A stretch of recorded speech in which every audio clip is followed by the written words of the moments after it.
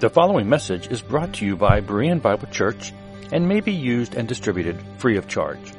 For more free audio, video, and text resources, be sure to visit www.bereanbiblechurch.org. Thank you. Good morning. I want to welcome you this morning to Berean Bible Church. I really like, and I'm also really committed to, teaching the Bible verse by verse. I just believe that Yahweh gave the Scriptures in book form. It wasn't like, fortune cookie where you get a little verse here and there, and whatever you need. He wrote them in book form, and I think that's how we should study them, in their context. Not just go through and pick out our favorite topics and, hit on our topics. The church today talks a lot about the Bible, but there isn't a lot of studying of the Bible. There's not a lot of verse-by-verse exposition going on. And as a result, we know a lot of Bible stories, but we don't know much theology. Now, one thing I really like about verse-by-verse teaching is I don't have to spend any time trying to figure out what to teach on. I mean, when you teach a topical message, it's like you're trying to figure out what should I teach on, and you're looking for different topics. And no, I don't have to waste any time doing that. I know the next verses. My only decision is how many verses do I want to cover, but you just jump right in it. But the thing with teaching verse by verse, it's not always comfortable. Because at times you got to deal with verses you would never deal with, if you weren't going verse by verse. And today is one of those times. All right? These verses, particularly 12 through 14, have caused many believers to either question their faith or question the Bible. So I hope I'm able to bring some insight to these verses today, and we'll have some understanding of what's going on here. But let me give you a warning, okay? As we start this out. This is important. Here's your warning. I don't know of anyone who teaches what I'm about to teach regarding these verses. So please be a Berean, and study this out for yourself, all right? Now listen, this is unusual, because normally, I'm not coming up with new ideas. But everything I've researched on this, the answers that people give in these verses are nebulous. And so I want to deal with what's here, and we'll see what happens, okay? So that's the warning, all right? Now, I think we're currently looking at the farewell discourse, which is part of the upper room discourse, which is part of the book of glory. This is the second half of this gospel. This whole upper room discourse is the last night of the Lord's life. He's gathered His disciples together to teach them the things He wants them to know in His absence, because He's leaving. And the teaching we find here in this gospel are not found anywhere else. They're only in John's gospel. He only gives us this information. Now, at this point in our study, Judas has left to go to betray the Lord. So there's only believers in the room. And the Lord has a lot of things to say to these believers in light of His departure. When they finish, He finishes with a teaching, they get together and they sing a hymn. And then they go out into the Mount of Olives, and Yeshua spends some time in prayer. Then He's arrested, He has a mock trial, and He's crucified. Sunday, He raises from the dead. So we're in the final hours of the Lord's earthly life. Now we saw at the end of chapter 13 that Yeshua has shocked the assembly of disciples there by telling them that one of them is going to betray them. And they have no clue. They've been together for 3 years. They have no clue that one of them is not a believer, that he's going to betray them. He also tells them Peter's going to deny Him.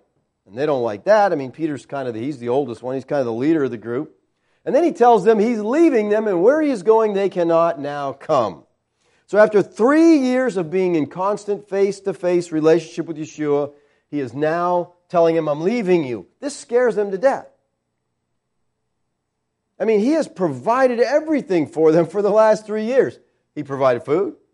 You got a couple of fish, we'll just multiply this, we'll have all the fish you need. He's provided shelter for them. At times, He's even paid their tax money. Go catch a fish, there'll be a coin in his mouth. Use that to pay the taxes. He's protected them from storms. Remember, Lord, wake up, don't you care, we're perishing? And He says, hush, be still, and boom, the water goes flat, the wind stops dead, and they're like, who is this man? They didn't get it. He's protected them from storms and from demons. He's taught them the truth about the kingdom of God. He answered every question they have about life and doctrine. And now he says, I'm leaving.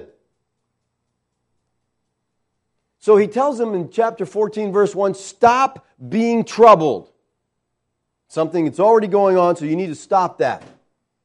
He tells them, you believe in God, who you've never seen. He's invisible. So I'm leaving, and I want you to believe in me, although you're not going to be able to see me anymore.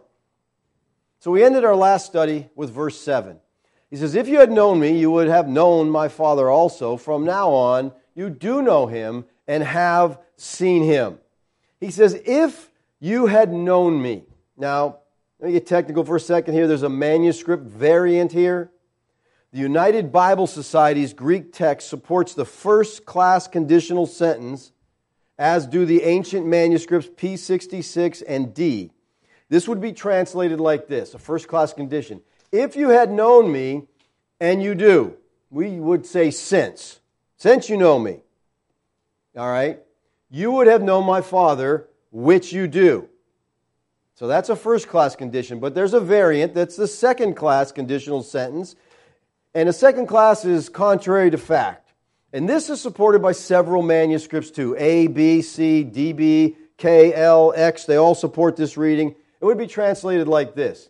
If you had known me, which you have not, then you would have known my Father, which you do not. Now the context seems to support the second class conditional here. But this is a difficult statement because they seem to have known him. They've been with him for 3 years. Is he saying they don't know him? They knew that he was the Christ, the Son of God. They said that. They said, you are the Christ, the Son of the living God. They knew he was the Holy One of God. They said that. You are the Holy One of God.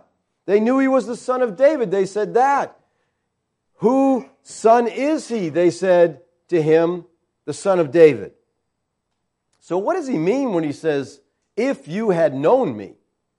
Well, as we see in this fourth gospel, it speaks of levels of belief. You know, we're not all at the same place in belief. You know, they believed some things, they had trusted Christ, but they were learning, they were growing. There's weak faith, there's strong faith, there's dead faith. So they were growing in their faith, but some things they really still didn't understand. And one of the things that they're not grasping here is the fact that Yeshua was Yahweh incarnate. They're not getting that yet. Yeshua is the one who Joshua called, I love this verse, the mighty one God the Lord, the mighty one God Yahweh.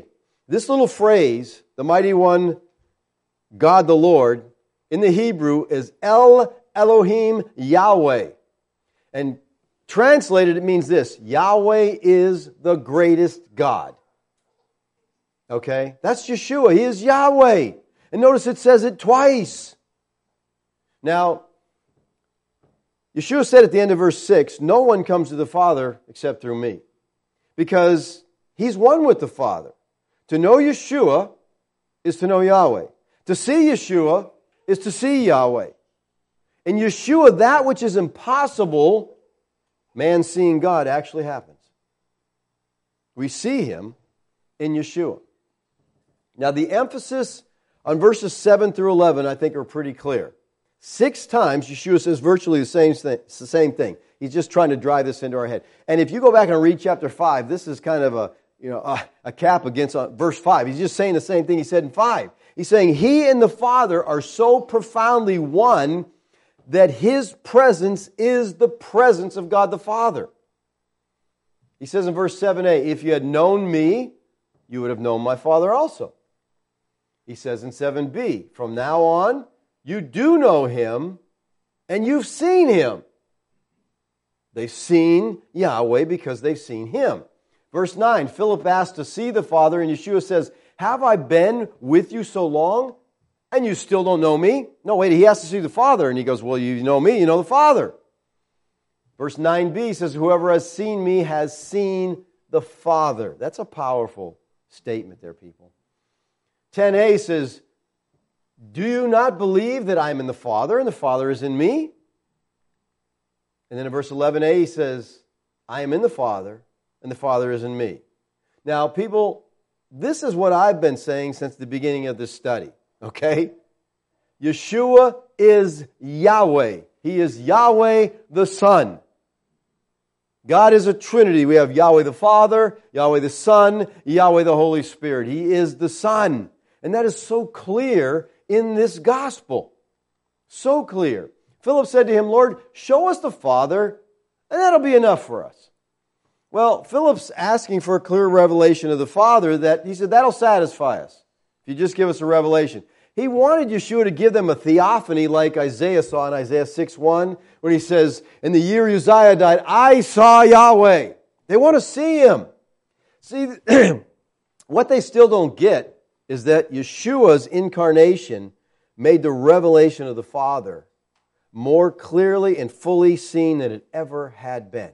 He says in John 1:14, the Word, this is the Word that if you go back up to verse 1, it says the Word was God. And in 14 he said, the Word, God, became flesh and dwelt among us.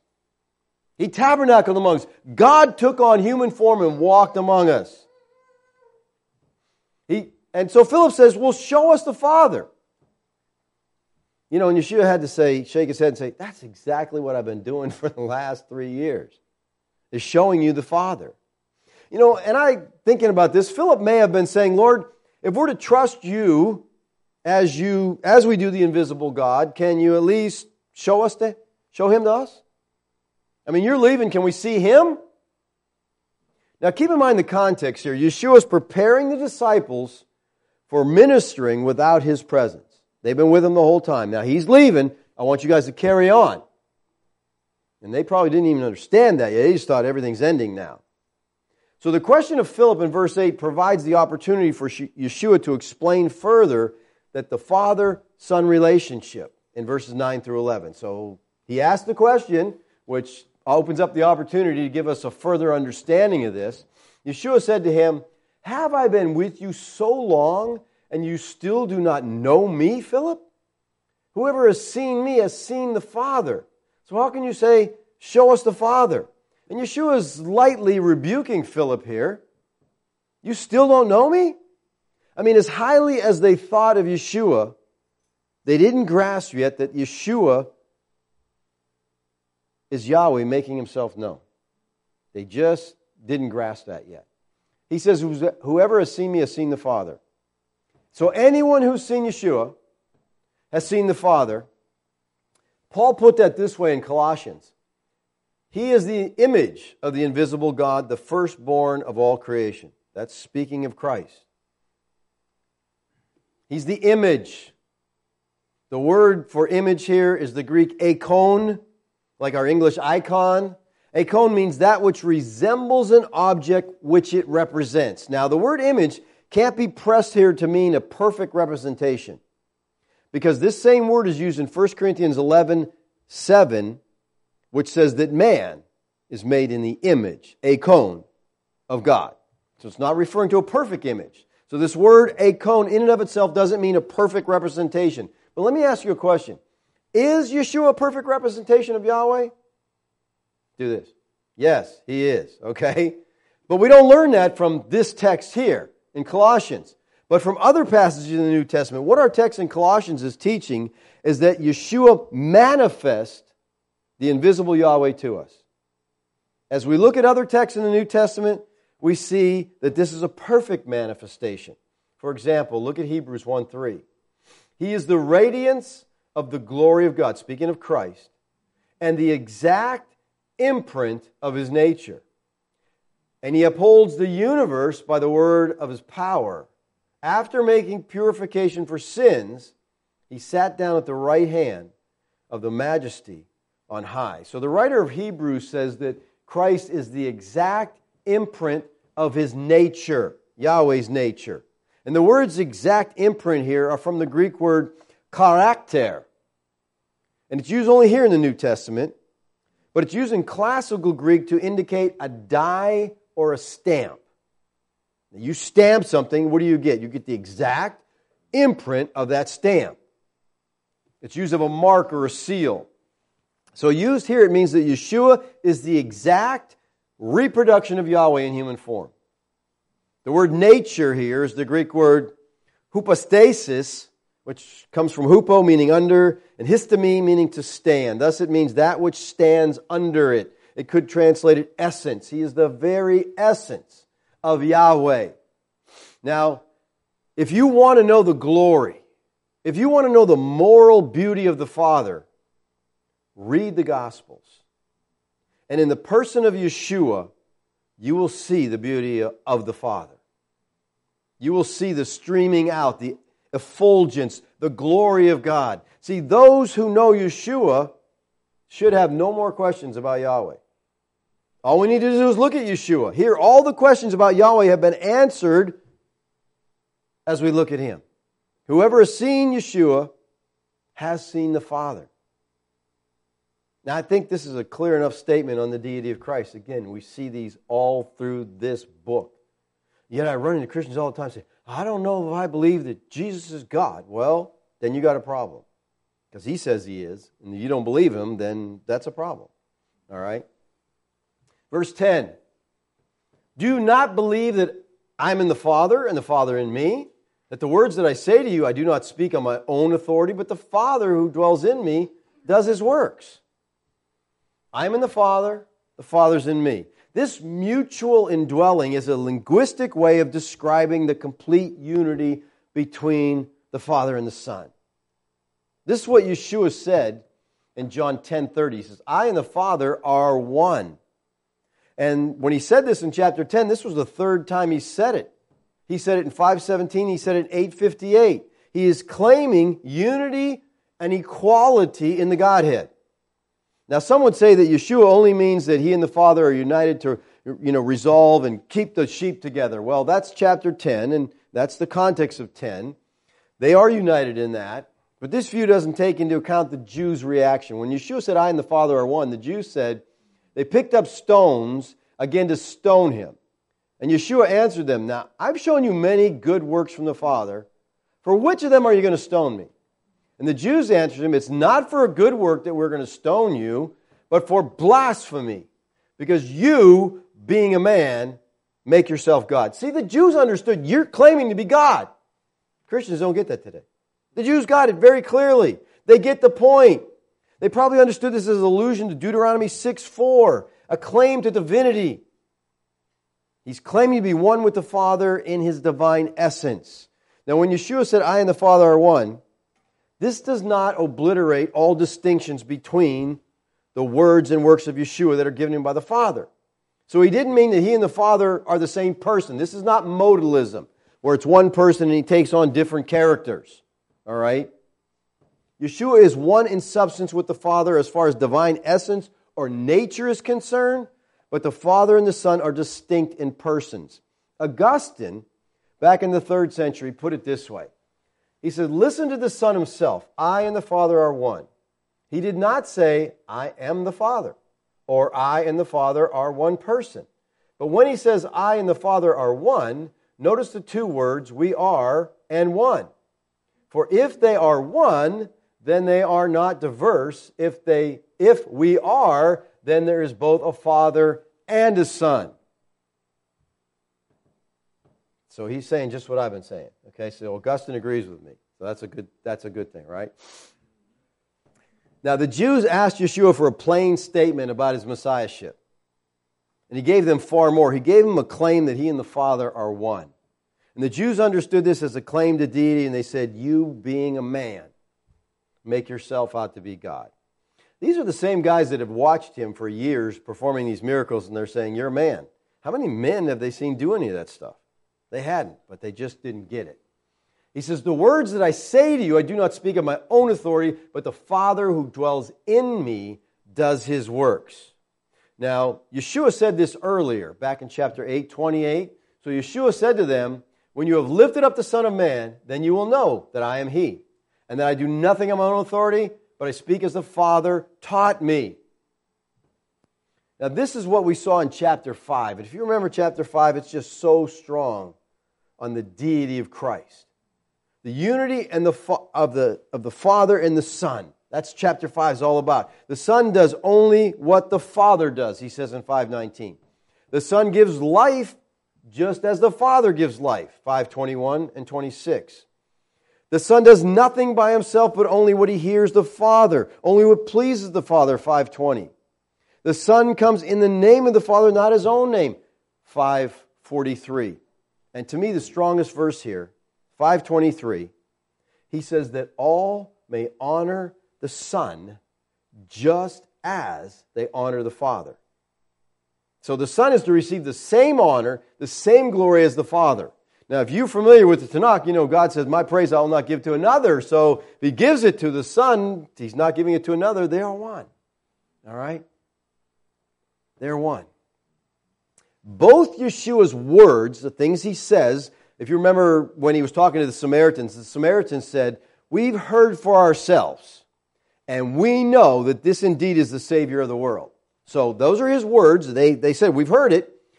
Both his words and his works are revelatory of who he is.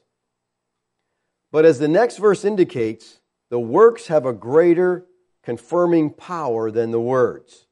He says, believe me that I am in the Father and the Father is in me, or else believe on account of the works themselves. All right? So, why does Yeshua rebuke Philip? Because the works that Yeshua has been doing should be evidence enough for Philip to realize that he's God. All right? I mean, just some of the things Philip has seen walking on the water. I don't think he's seen a lot of men do that. Again, calming the wind. They're in the midst of a storm and they're afraid of their lives. Jews don't like water because water is the gateway to the underworld. Okay, so that's scary enough, and they're out in the middle of a storm and they're just frightened. And all of a sudden he says, peace, be still, and everything stops. And now it goes from a violent storm to a piece of glass with no wind. And they're like, you know, and that's what their response is, what manner of man is this? I mean, yeah, that'd be a good question. What kind of guy is this who controls things like that? They see him feed the multitude. They see him healing the blind, people who blind from birth. They see him raising the dead. And they knew that all those things were things that only God did. So they had a clue the whole time. I mean, they're wandering around for 3 years watching this happen. And he says, believe on account of the works, Philip. Look at all you've seen. All right, so verses 7 through 11 are pretty clear, at least in my mind, that Yeshua is Yahweh.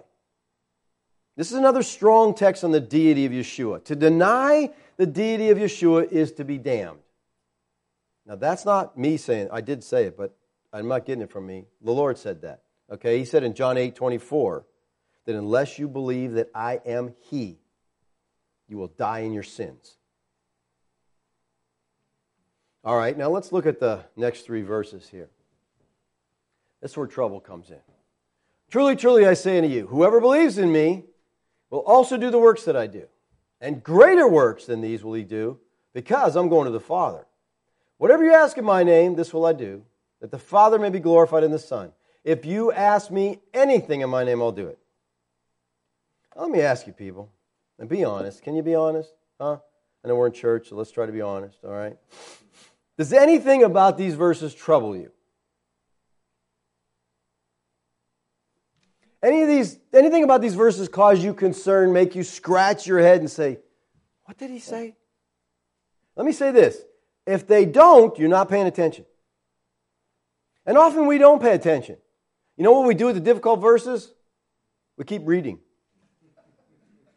I didn't mean that. Just roll over and keep on going. Well, that's a problem with verse by verse. We got to deal with these verses, okay? Let me ask you something. Do you believe in Yeshua? Have you trusted Him? Okay, well, it says, whoever believes in me will do the works that I do. And the word works here has to do with miracles, miraculous events, signs in this book. So let me ask you something. Do you do the works that Yeshua did? Anybody? Anybody walked on water lately?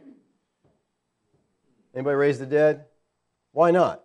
I mean, does it say whoever believes in me will also do the works that I do? But yet, do you see that in your life? It also says, if you ask anything in my name, I'll do it. So let me ask you this. Are you getting every prayer you ask answered? Does that promise that there? That's what it says. If you ask anything, this is what blows my mind. Christians read this and they go, yeah. Well, do you think about your prayer life? Are you really getting everything you ask answered? See, I read this and I say, well, I believe in Yeshua. I believe He's Yahweh. But I'm not doing the works that He did. And my prayers, for the most part, are not being answered. So how do we reconcile this? How do we deal with this? The text seems to say something that, we don't see. So there's a problem here, right? I see three possibilities as to why these things are not true in my life. Okay, First of all, first possibility, maybe I'm not a believer. Maybe I'm not a Christian because the text says, whoever believes in me. The text says, if you believe, you'll do these. So I got to say, well, maybe I'm confused about something here. I'm not a believer because I'm not doing these works. Secondly, maybe I'm not praying in Yeshua's name. Because the text says, whatever you ask in my name, this I'll do. So maybe I don't understand what that means and I'm not praying right and therefore I'm not getting answers. I'd like to give you a third possibility. Maybe I'm misunderstanding these promises. I'm kind of comfortable with that third one. I like the idea that there might be something here I'm not quite getting right that I need to do a little more research on because I'm pretty sure I'm a Christian. No, I'm absolutely sure. And I think I understand what it means to pray in His name. All right, when we come to verses like this, well, we have to do this all the time, but I believe we need to apply the hermeneutical principle of audience relevance. Okay? The Bible is not written to you. Now, some people have paroxysms when you say that. What? It's all to me. No, it's not. You're not in there. Where does it say to the saints at Chesapeake, Virginia? The saints at Virginia Beach, Virginia. Where's that book? Are you a Philippian? No. You a Colossian? No. You a Roman? No. The Bible's not written to you. Listen, but it's written for you. But before you can say this means this to me, you got to understand what did it mean to the people to whom it was written?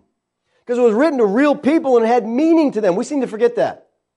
Most Christians read the Bible like it was the newspaper, like it showed up this morning. Oh, look, this is cool. Look what he says to me. You got an ancient book that you have to understand meant something to those people. It has to mean something first to its original audience. And then we take that and say, okay, now how do we apply this to ourselves? All right? Let me ask you, who is the Lord talking to here? It's not a trick question. Jeff said me. You are not, Jeff, you are not in that upper room. Were you in that upper room? You were not in that upper room, okay? Jeff is a lot older than he looks if he was in that upper room, okay? But that's the thing. Okay, we know he's in the upper room. They're in the room. He's talking to his disciples. First century disciples. Listen, disciples who in just 53 days are going to experience Pentecost. They're going to be indwelt by the Spirit of God. They're going to be empowered with supernatural abilities in order to minister to the emerging church of God that's born on Pentecost. So it's my opinion. Got that? Opinion. Okay. You got to study this out. It's my opinion that these three verses apply to the first century disciples and only to the first century disciples. It's these disciples that our Lord will use to take the church from infancy to maturity during the transition period. It's during the transition period that believers had all the gifts of the Spirit. Spiritual gifts are not natural abilities or talents. Okay? Natural ability and talents are shared by all people alike. If you've ever taken the spiritual gifts test, it tells you what your spiritual gift is. I can give that to a person who doesn't know God from the man in the moon, and they have the gift of teaching. And they might. They're very qualified, gifted teacher. They teach at a school or they teach wherever. But they don't know the Lord. They don't have the gift of teaching. Listen, spiritual gifts were supernatural enablements. You get the word supernatural? Okay. People today say, what is the most given gift in the church today, according to people? Helps. You get to set up chairs. You have the supernatural ability to set up chairs. Come on. You don't need a supernatural. You just need to not be lazy and help out, okay? It's not a supernatural ability, but the gifts were supernatural abilities given by the Holy Spirit, listen, for the purpose of taking this brand new church from infancy to maturity. And I believe the gifts only were functional during the transition period. Now, are the modern charismatics, the so-called gifts that they talk about, are they the same thing as we see in the New Testament? You go to a charismatic church and they're talking, all the gifts are still here, everybody's, and the big gift in those churches is tongues. Everybody speaks in tongues, okay? The funny thing is, tongues was the ability to communicate in a language which you didn't know and they didn't know. Well, they knew you're speaking their language, but in the churches today, it's gibberish, okay? It's not a known human language. But are the gifts that we see, or I don't see, but are the gifts that they claim to be operating in the church today the same as we see in the New Testament? I submit to you there's a definite lack of similarity. For example, are laymen who never walked healed so they jump up and leap and praise God? You ever seen that? I've been to a lot of healing services. I've seen a lot of people healed of low back pain and sinus headache. I can't see any of those. I've never seen an organic healing where a limb grew or all of a sudden someone who was crippled jumps up and walks. Do missionaries blind their opponents today as Paul did? That would shut your opponents up quick, wouldn't it?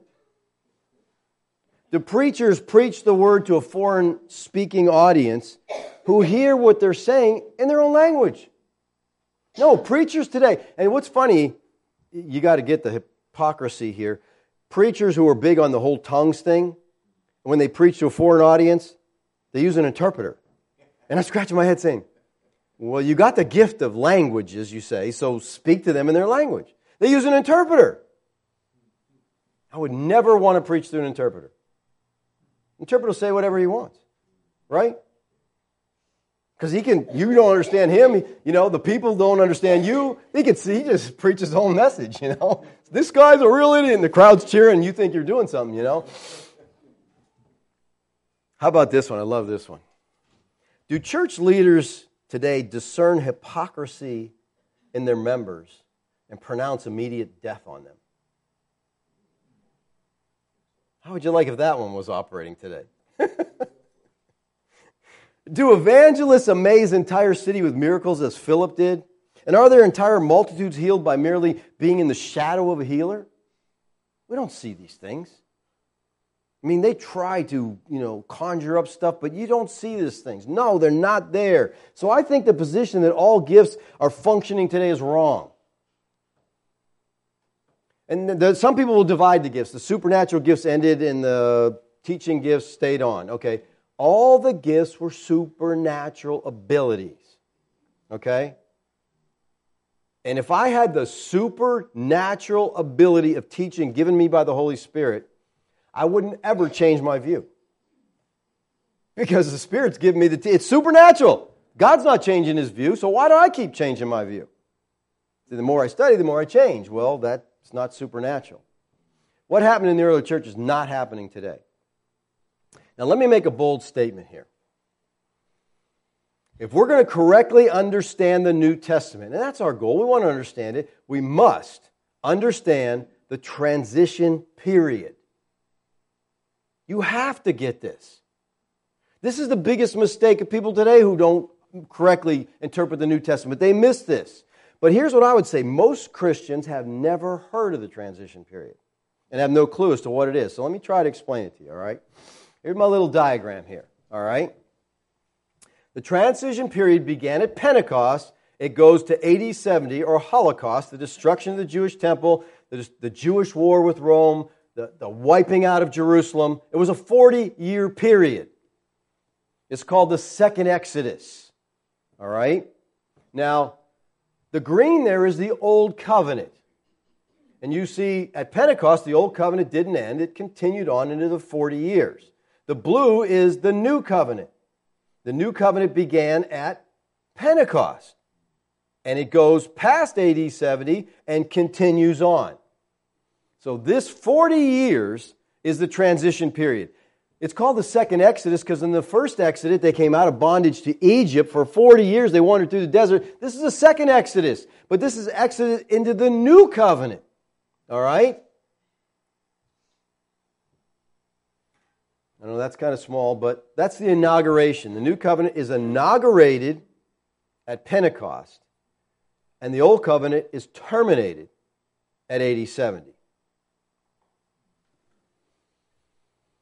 And in between those red lines there is the transition period where both covenants existed together for 40 years. See, most people have the idea that Pentecost happened, that's the end of the Old Covenant, beginning of the New, and we just go on. No, that's not what the Bible teaches. These two covenants existed together for 40 years. And here's something I want you to grasp, all right? All of the New Testament was written in this 40-year period.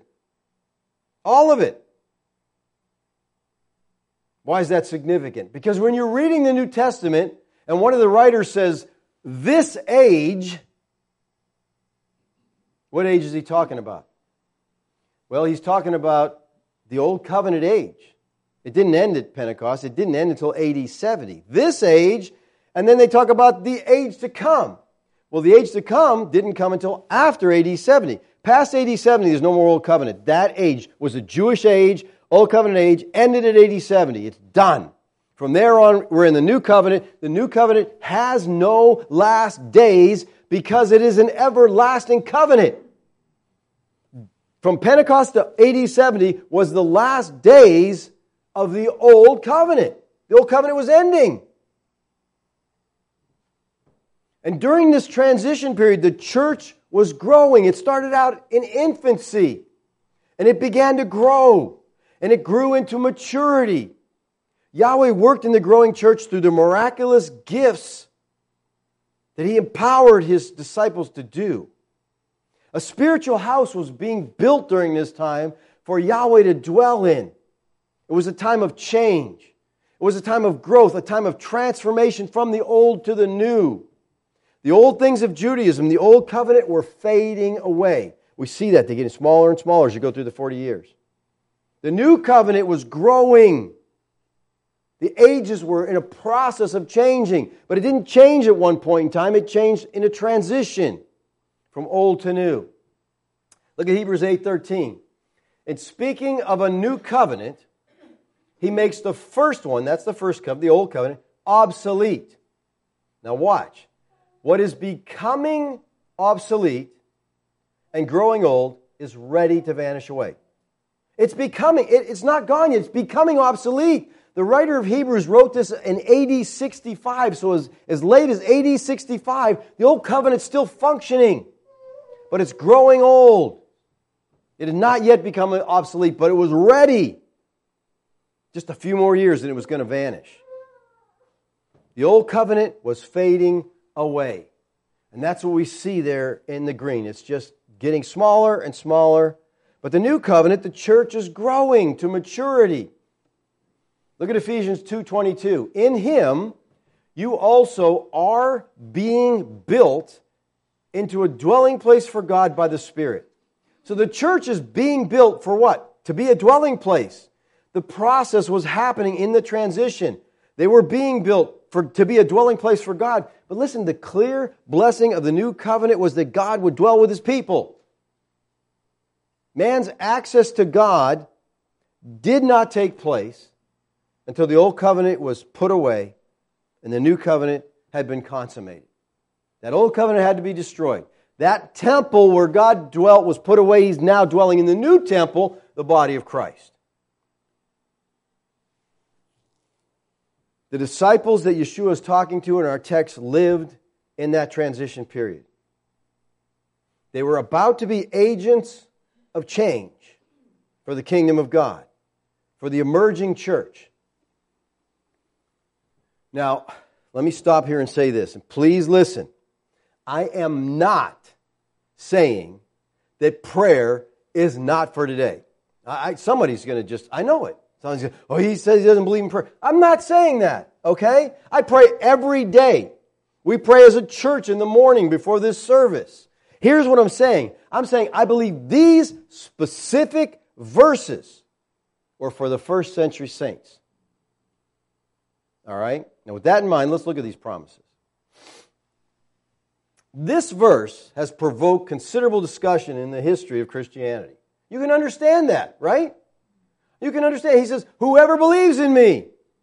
To believe in Him is to believe and to embrace all He has been teaching about Himself. And listen, in the context of what we see in this chapter, it's to believe that He is Yahweh. He's just been stressing that. And then He says, whoever believes in me, believes what? What I've been just teaching you, the Father and I are one. Whoever believes in me will also do the works that I do.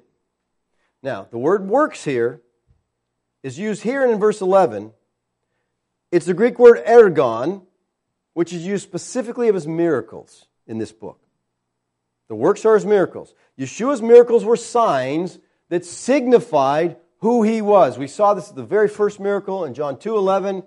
This, the first of His signs. You know what it's talking about here? He turned the water into wine. Took water and made wine. Man, that'd be a great gift for the church today, okay? Yeshua did at Cana in Galilee and manifest His glory, and His disciples believed in Him. He manifests who He was. Listen, He's God. He's creating something here. They believed in Him because of the miracle that they had seen take place. He says, the works that I do. Now, the phrase in verse 12, the works that I do, occurs only one other place in the New Testament, and that's in John 10:25. Yeshua answered them, I told you, and you do not believe, the works that I do in my Father's name bear witness about me. In other words, you see what I'm doing. You see the miracles. The works in 10:25 are exactly the same as in John 14 here. My works, my miracles are the things that show you that I'm God incarnate. Now, while the disciples no doubt struggled with the idea that their ministries were about to end if He's leaving them, Christ is encouraging them with this promise. Listen, guys, whoever believes in me, you think it's over, you think because I'm leaving, that's the end. All our hopes for Israel have died. All this has gone away. No. Whoever believes in me, they're going to do the things I do and greater works than this. And they're like, what? We're going to carry on and do greater works than you? Greater works than these will He do. Now, boy, you want to hear some different interpretations on this, okay?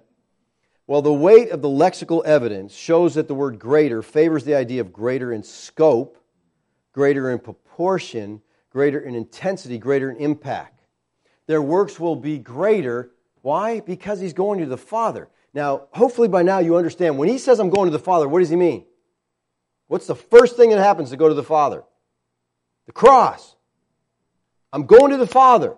That's the cross. I got to die first. I got to be resurrected. Then I will be ascended. And guess what? When I get to heaven, the Father is going to send the Holy Spirit to indwell every believer. And that's why I'm going to the Father, so you can do greater works, because the Spirit's going to come. You're going to have divine enablement to carry on my work as no one's previously done.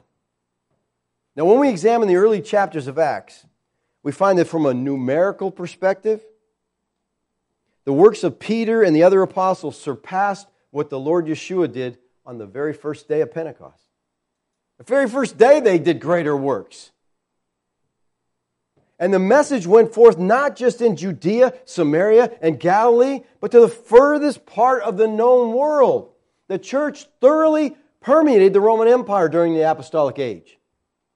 Whereas Yeshua's personal ministry didn't extend beyond Palestine. It seems that this is what Yeshua meant by greater works. Not more spectacular miracles, but just the amount, the impact of what you're doing is going to be great. Then he says this. Okay, you guys are going to do great ministry. You're going to have supernatural power. You're going to do greater things than I did. Then he says, whatever you ask in my name, this will I do, that the Father may be glorified in the Son. If you ask anything in my name, I'll do it. Now, these promises are another that have been widely misinterpreted by the church.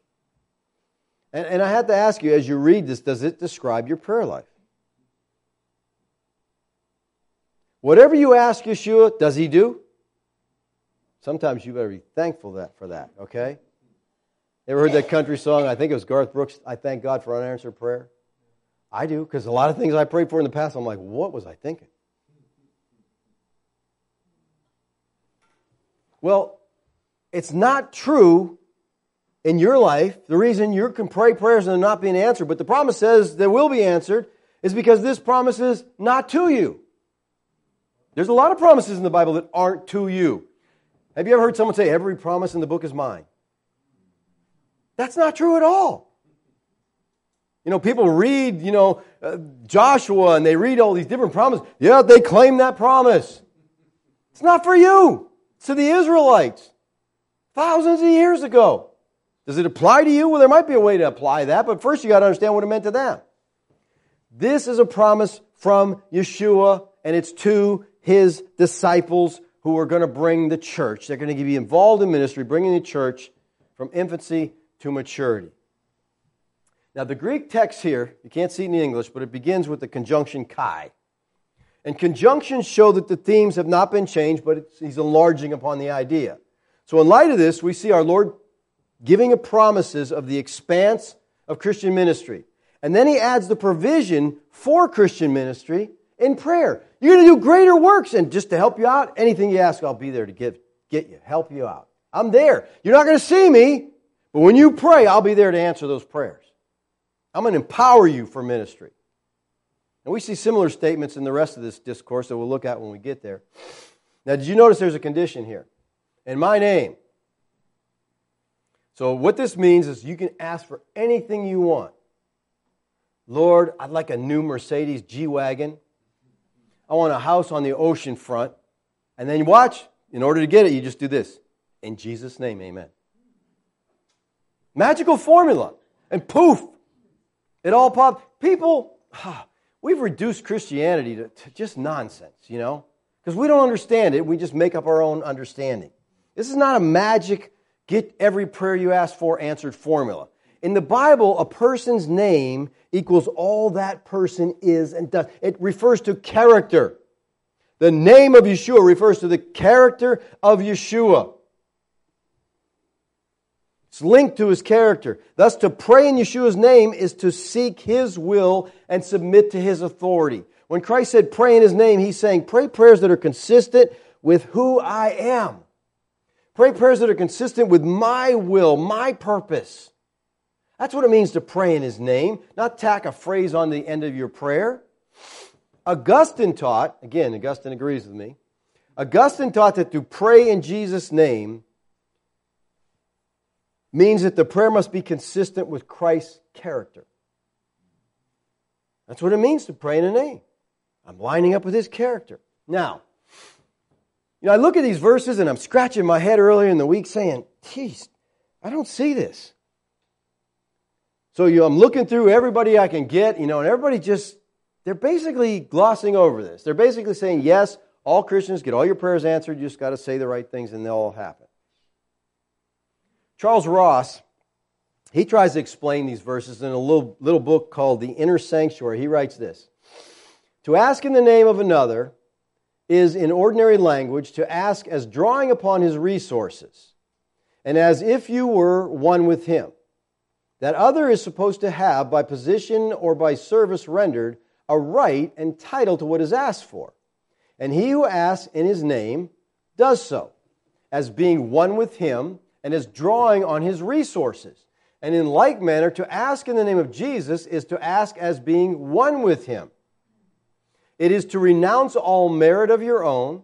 It is to ask as one depending entirely on another for his divine resources. Okay? So, I would agree with that. Okay, if you're going to pray, you're not praying in your own merit. Lord, I want this because I'm a special person. I'm holy. I'm righteous. I keep all your commandments, so therefore give me this. No, you're praying, Lord, because of who you are, would you give me this? All right? Well, Brown offers this summary. He says, Johannine theology has introduced into prayer in Jesus' name an emphasis that goes beyond the use of a formula. Okay, I think we all get that, right? A Christian prays in Jesus' name in the sense that he is in union with Jesus. Thus, the theme of asking in my name in 14, 13, and 14 continues and develops the indwelling Mophet. All right, we just talked about, he's saying, I am in the Father, Father's in me, this whole indwelling thing. So he's continuing that. It hasn't ended. The indwelling Mophet. A Christian prays in Jesus' name in the sense that he's in union. People, that's kind of redundant because every Christian is in union with Christ. That's what it means to be a Christian. You are in union with Him. All right? He says, because the Christian is in union with Jesus and Jesus is in union with the Father, there can be no doubt the Christian's request will be granted. Ugh. Okay, first of all Christians are in union. That's what it means to be a Christian. You have joined with Christ. You're in union with Christ. All that He is and has, you are and have. So he's saying that if you're a Christian, your prayers will be answered. So he's just saying what the text says, right? But I'm thinking, do you pray, buddy? Are all your prayers answered? J.C. Ryle put it this way. The things we ask for are for our soul's good and not our mere temporal benefits. So his take on it is, we got to ask for spiritual things, not fleshly things. All right, so according to these men that we looked at, when we pray, we must pray asking as being one with Him, which is to renounce all merit of our own. Got no problem with that. It's to ask as one depending entirely upon His divine resources. Got no problem with that. And it's to be in union with the Father. Got no problem with that. And we ask for things that are for our soul's good. I agree. We should pray more about spiritual things, not physical things. But the predominant thing at prayer meeting is physical, physical, physical. And according to these guys, if we do this, all our prayers will be answered. Well, I can say that at times, I honestly pray this way. I mean, I pray for things that I think are according to Yeshua's character, what I know about it. Renouncing all merit of my own. I don't think I have any merit when I come before God in prayer. And I'm in union with Christ because I'm a believer. I am in union. But to be honest, most of my prayers are not answered. So, I pray almost daily. Let me give you an example of most of my prayers not being answered. All right? I pray almost daily, and I mean almost every day. I pray that I would be able to love my wife as Christ loved the church. That's just a prayer of mine. I think that's important. Now, let me ask you this. Is that prayer in accord with Christ's desire and His will? According to the Scripture, it is. Look at Ephesians 5:25. Husbands, love your wives. That would have been enough. He could have stopped there. Well, here, let me tell you how to love her. Love her as Christ loved the church and gave Himself up for her. To the point of total sacrifice. That's how you love her. So, when I pray this, I pray that what I am commanded to do, I would be empowered to do. And let me tell you something. My wife will give testimony to this. I fail miserably at this a lot of times. I just do. Why aren't my prayers being answered? I mean, that's a biblical prayer. I'm not asking for things. I'm just asking that I would fulfill what God has told me to do. All right, John Piper further complicates the matter, writing on these verses. He says, and these words of Jesus in John 14:12 through 14 bear directly on your life. They're for you. All right? And I'd be saying, well, they're not working. What they say is that all of us who believe in Jesus will carry on His work and in some wonderful way do something greater than the works of Jesus. Well, again, in context, the works are miraculous. And I don't see anybody doing these things, all right? Piper goes on to say, it is a promise to all believers. Oh, he also says this. The text says, whoever believes in me, believers, pure and simple, will do the works I do. You know, if I didn't know better, what Piper said here would cause me to question my salvation. It just would, if I'm honest. He's saying all believers do this, and I'm saying I don't. So am I not a believer? This promise of doing greater works, this promise of answered prayer is not true in my life. It's not being manifest.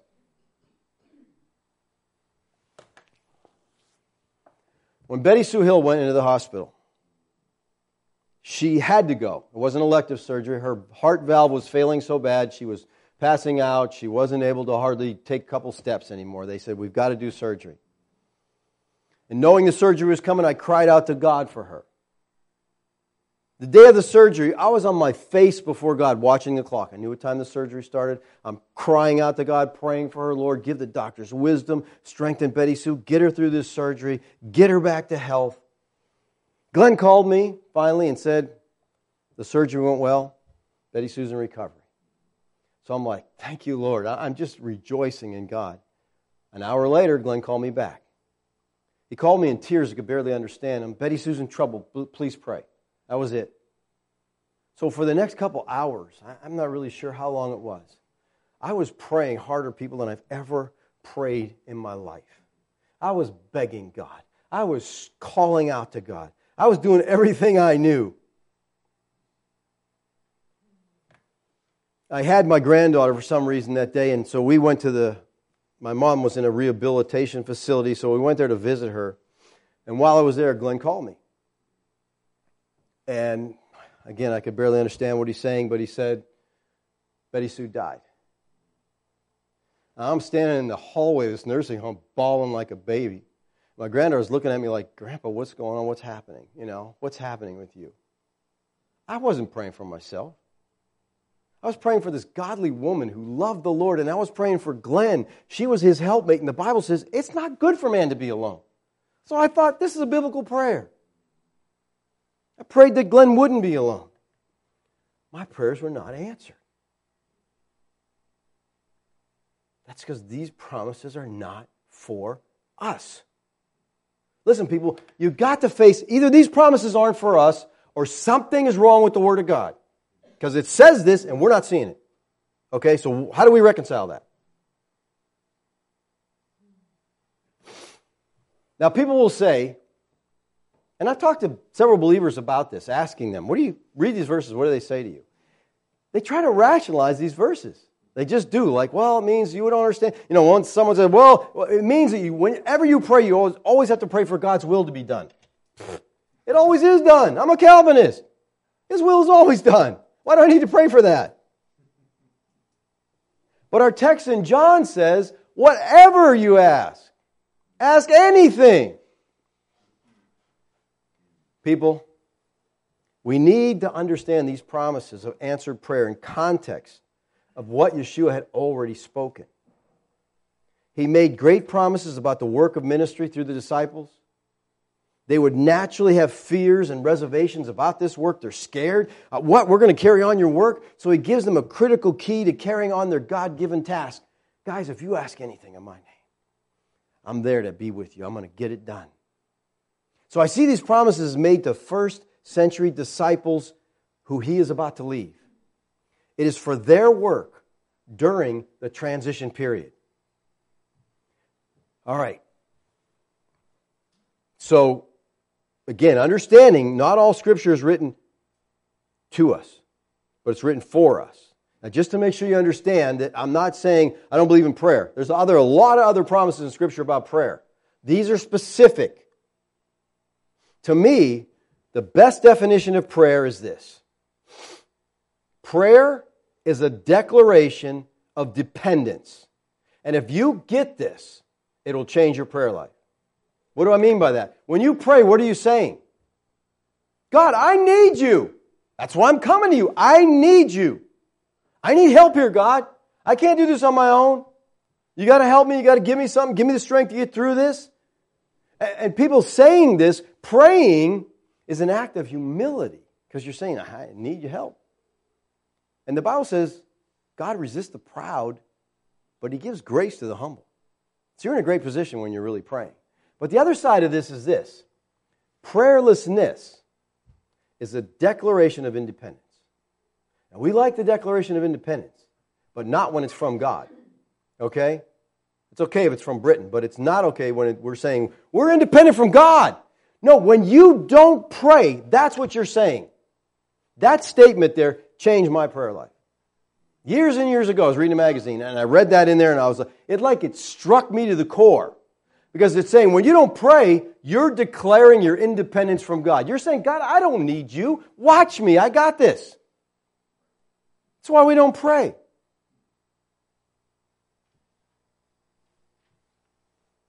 So that should help revolutionize your prayer life. All your prayers are not going to be answered. Like I said, some of our prayers, we're thankful later that they're not answered. Because we don't know what we need. God does. Now, at this stage in my life, most of my prayers, I find, are prayers of thanksgiving. I mean, I'm just thanking Him. I'm constantly thanking God for always giving. I look at my life and I think, I don't know how it could be better. And I'm just saying, thank you for this, thank you for that, thank you for this. And when I come to pray for somebody, because I pray for my family, I pray for others, but here's my prayer. If someone comes and says, well, so-and-so's sick, pray for them. Or so-and-so's going through a very difficult time, pray for them. My prayer is, Lord, use this in their life to manifest yourself in their life.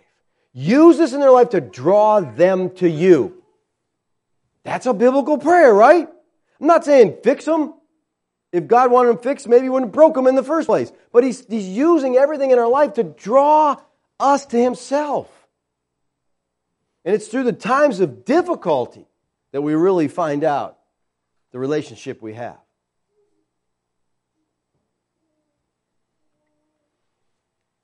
He says, if you ask me anything in my name, I want to close with one thing here. Notice who He says to pray to. Who are we praying to here? If you ask me. Have you heard people say, you should always pray, there's a formula, always pray to the Father. All right? You always pray in Yeshua's name, but you pray to the Father in Yeshua's name. Well, here we see direct prayer. Yeshua Himself is saying, if you ask me anything, in my name I'll do it. And this isn't just Him. This is exactly what we see in Stephen's life. Stephen prays in 759, Lord Yeshua, receive my spirit. Getting ahead of myself. And in Revelation 22:20, the prayer is, come, Lord Yeshua. So I don't think we have to have, we got to get the formula right. That's not what it's about, people. It's about a heart attitude. Okay? It's a heart attitude. You go to God because you realize you need Him. You go to God because you realize everything I have is a gift from His hand. So we pray. And our prayer should be loaded with thanksgiving. And if it's not, you need to stop and take count of where you are and who you are. Because if you're living in this country, man, the list is endless. Okay? There's people in third world countries begging God for what we take for granted. All right, let me close with this. Please, please, please do not believe what I'm saying here without studying it out. I'm not asking you to believe what I'm telling you about these verses. I'm asking you to be a Berean and dig into this and look at this and figure it out for yourself. You don't have to agree with me. This is how I see it. I can't see it any other way. If you do, help me out.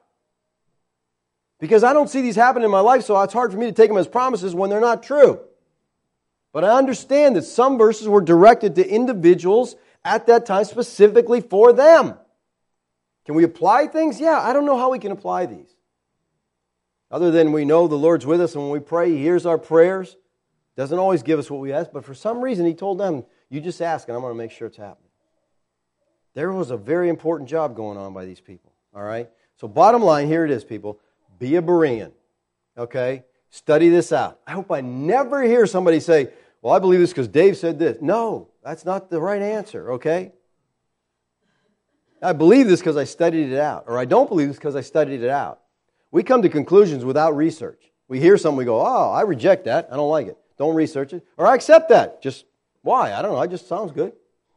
He did the research. I'll believe him. No. Don't accept. Don't reject. Study. Let's pray. Father, we thank you this morning for your word.